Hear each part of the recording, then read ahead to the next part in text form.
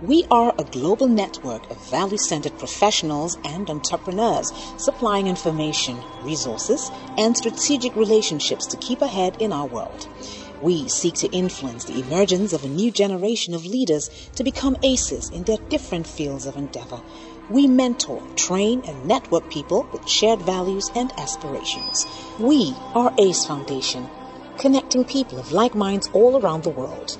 We're going to look at the first few verses of the first chapter of the Bible. Verse 1 on to verse 5. Now it says on this note, in the beginning, God created the heavens and the earth. The earth was formless and void, and darkness was over the surface of the deep, and the Spirit of God was moving over the surface of the waters. Then God said, "Let there be light."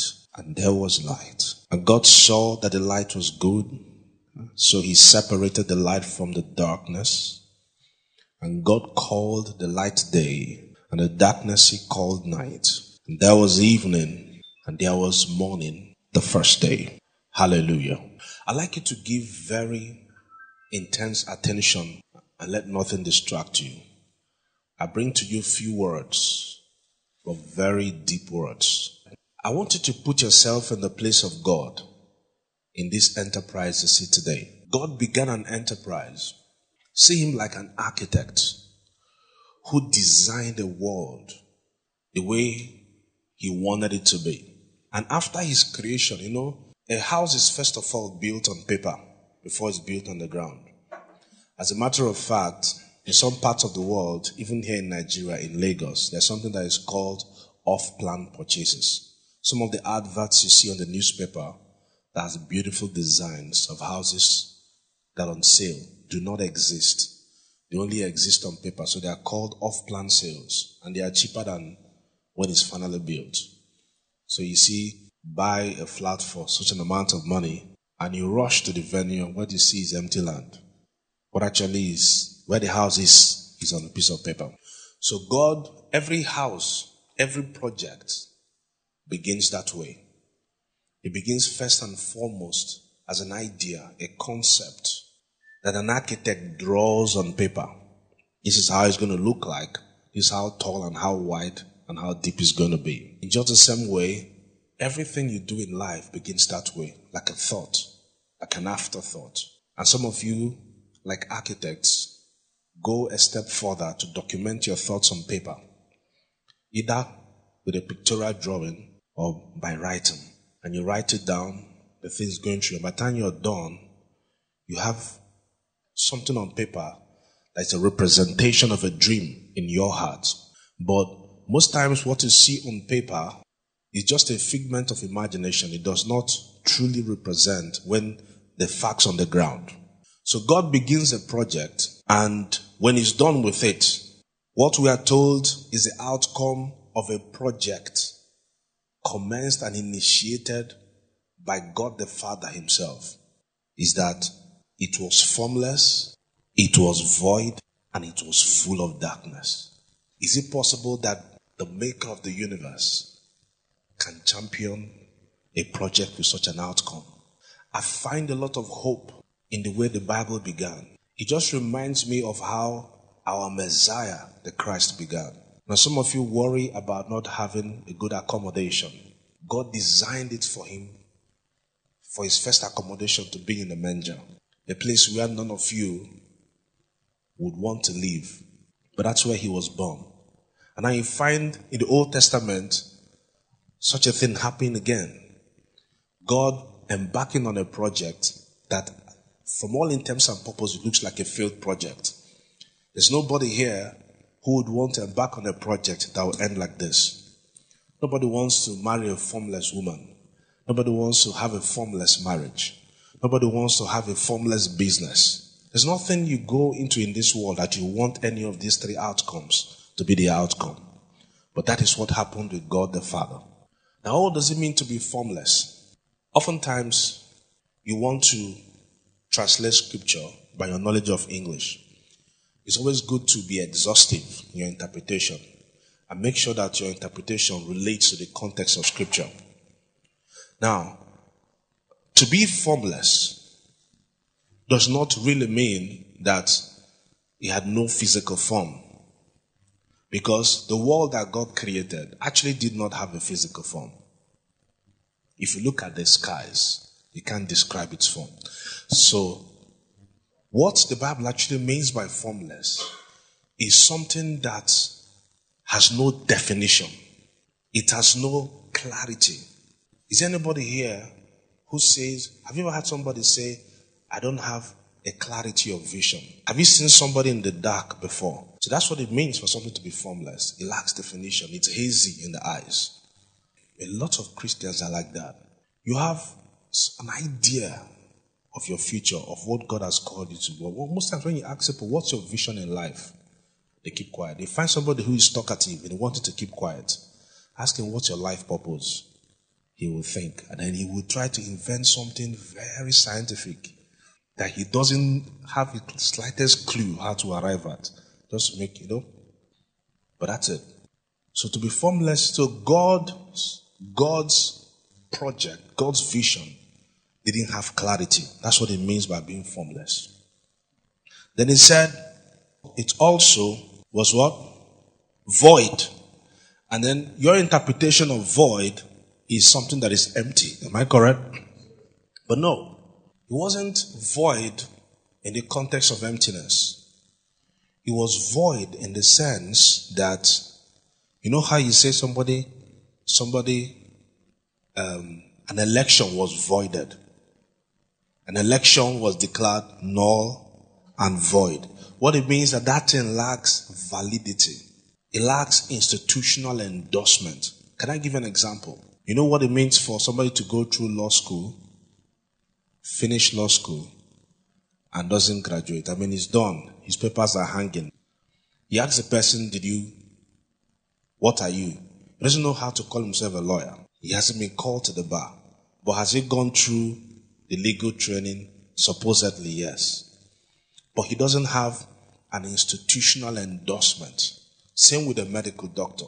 Until NMC or whomsoever, I don't know who does, issues that certificate, the person is afraid to claim he or she's a doctor. He can say so amongst his friends and colleagues, but that's how far it goes. That's what it means to be void. So you lack credibility. You lack validity. And a lot of you are in that situation tonight as we speak. And I'm not saying that to make you feel bad. I'm saying that to encourage you. To let you know that the author of your salvation found himself in that spot too. That he embarked on a project that lacked clarity, lacked validity. And the worst of it all was that it was full of darkness. What does that mean? It is not darkness in the sense of darkness as power holding has taken light. No. But darkness in the sense that, you can be very talented. You can be very equipped. You can be very endowed. Yet, everything, all your potentials are veiled. They are not seen. They are not visible. Are you hearing what I'm saying? I mean, it's just like people walk into this place and they say, wow, we didn't know this kind of place was in this city. I've had numerous people say so. You know the reason why? If we were in any of the major streets and had this big signboard, Ace Foundation, there's nobody in this city that wouldn't know us. So, but our remote location, that's what it means to be in darkness. That means that your potentials aren't visible to the people, the investors, the market, the partners, the customers you seek. So even though you have a lot to offer, there's nobody making any demand on you because you're not visible, you're not known, you're not seen. You can find a girl who is beautiful, and yet nobody ever says, hey, hi. Because sometimes that veiling can be a spiritual veil. And the devil drops on a person. And no matter how hard you work, nobody notices. No matter how well you sing, no matter what you do, nobody notices. So our Father embarked on a project that lacked clarity, lacked validity, lacked visibility. When he finished, verse 2 tells us that something happened. Or verse 3. Did you notice how verse 3 starts? It starts with the word, okay, and God said. Now my translation, what you have there is, then God said. Now think about it. In the beginning, God created the heavens and the earth. Verse 3 says, then, after the creation was done, and we discover it was an imperfect outcome, it wasn't the true representation of the thoughts and intents of the Creator. Then, God said, may I show to you today that the person who stepped in verse 3 was not the person who was at work in verse 1. Okay? The person who was at work in verse 1 was the Father, the designer, the architect of all things. But when he was done with his architecture, have you ever had this statement before that you can build a house but a woman builds a home? Have you had that kind of thing before? I mean, take for example this facility. You've got to see how it was before we moved in here or after we moved in here until mommy put her touch on it. Now what you see today, it makes it lovely, accommodating, and good to stay. It's her touch. So if you go backwards to how it was before this outcome you see, you can understand how the world was when the Father was done. So when the Father was done, his work was imperfect. Ladies and gentlemen, I don't want you to miss what I'm about to say tonight. That even God the Father could not produce a perfect outcome without networking with other members of the Godhead. Is somebody following me tonight? It's the reason why the marriage institution is built. We are all created to be interdependent.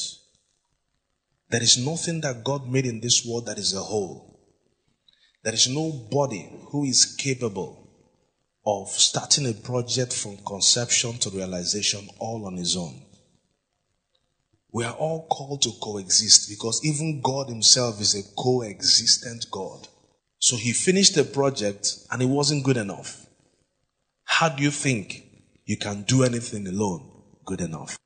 The biggest challenge believers have, the body of Christ is like a dormant nuclear arsenal.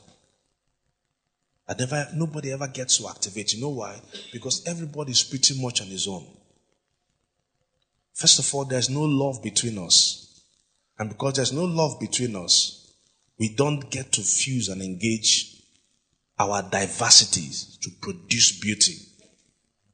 There's got to be a blend of opposites, a blend of diversities. That's why there's a Trinity called the Godhead. Am I making a mistake here? So you must learn, when you belong to an organization, to a body, such as the ACE Foundation, you've got to understand that the beauty of the body, that the hand, if you yank off my hand now and drop it on this floor, the only thing that will occur to you is to take it to a burial ground and bury it. It might still be alive, but it will lose its use. I probably appeal to you or make sense to you because I'm a whole. If you dismantle this body now, you will look at this body, you can't call any part of this body you yank off. You can't call it mentor. It will become waste. The only place you will take that yanked off body is a mortuary or wherever. So the only way I can be useful to you is when the parts of my body come together as a whole. Ladies and gentlemen, you must understand that. You guys, you ladies are working too hard. Harder than God expects you to work. But all your hard work has given you nothing here because it will amount to nothing. Nobody will appreciate you until you learn to fuse together with other parts of the body. Dear friend, thank you for listening to today's message. Your life can be very chaotic and sometimes you simply want to give up hope. Want to assure you that God loves you and cares a lot about you. Put your hands on your chest and pray for you. Lord, I ask that this listener, my friend, will experience a turnaround. His life, his finances, his family, her hopes and dreams cause the change she desires to come through quicker than he or she expected. I give you praise for this miracle in the name of Jesus. The ACE Graduate School is Nigeria's premier human resource refinery, reasoned from the East as a solution to the endless search of employers and job seekers. The AGS offers to the employer a value-driven and principle-centered staff and dream jobs to the unemployed. Connect, learn, discover, become the change you wish for. Visit www.acegraduateschool.com and get enrolled today. For further inquiries, call 0816-262-8472. Thank you.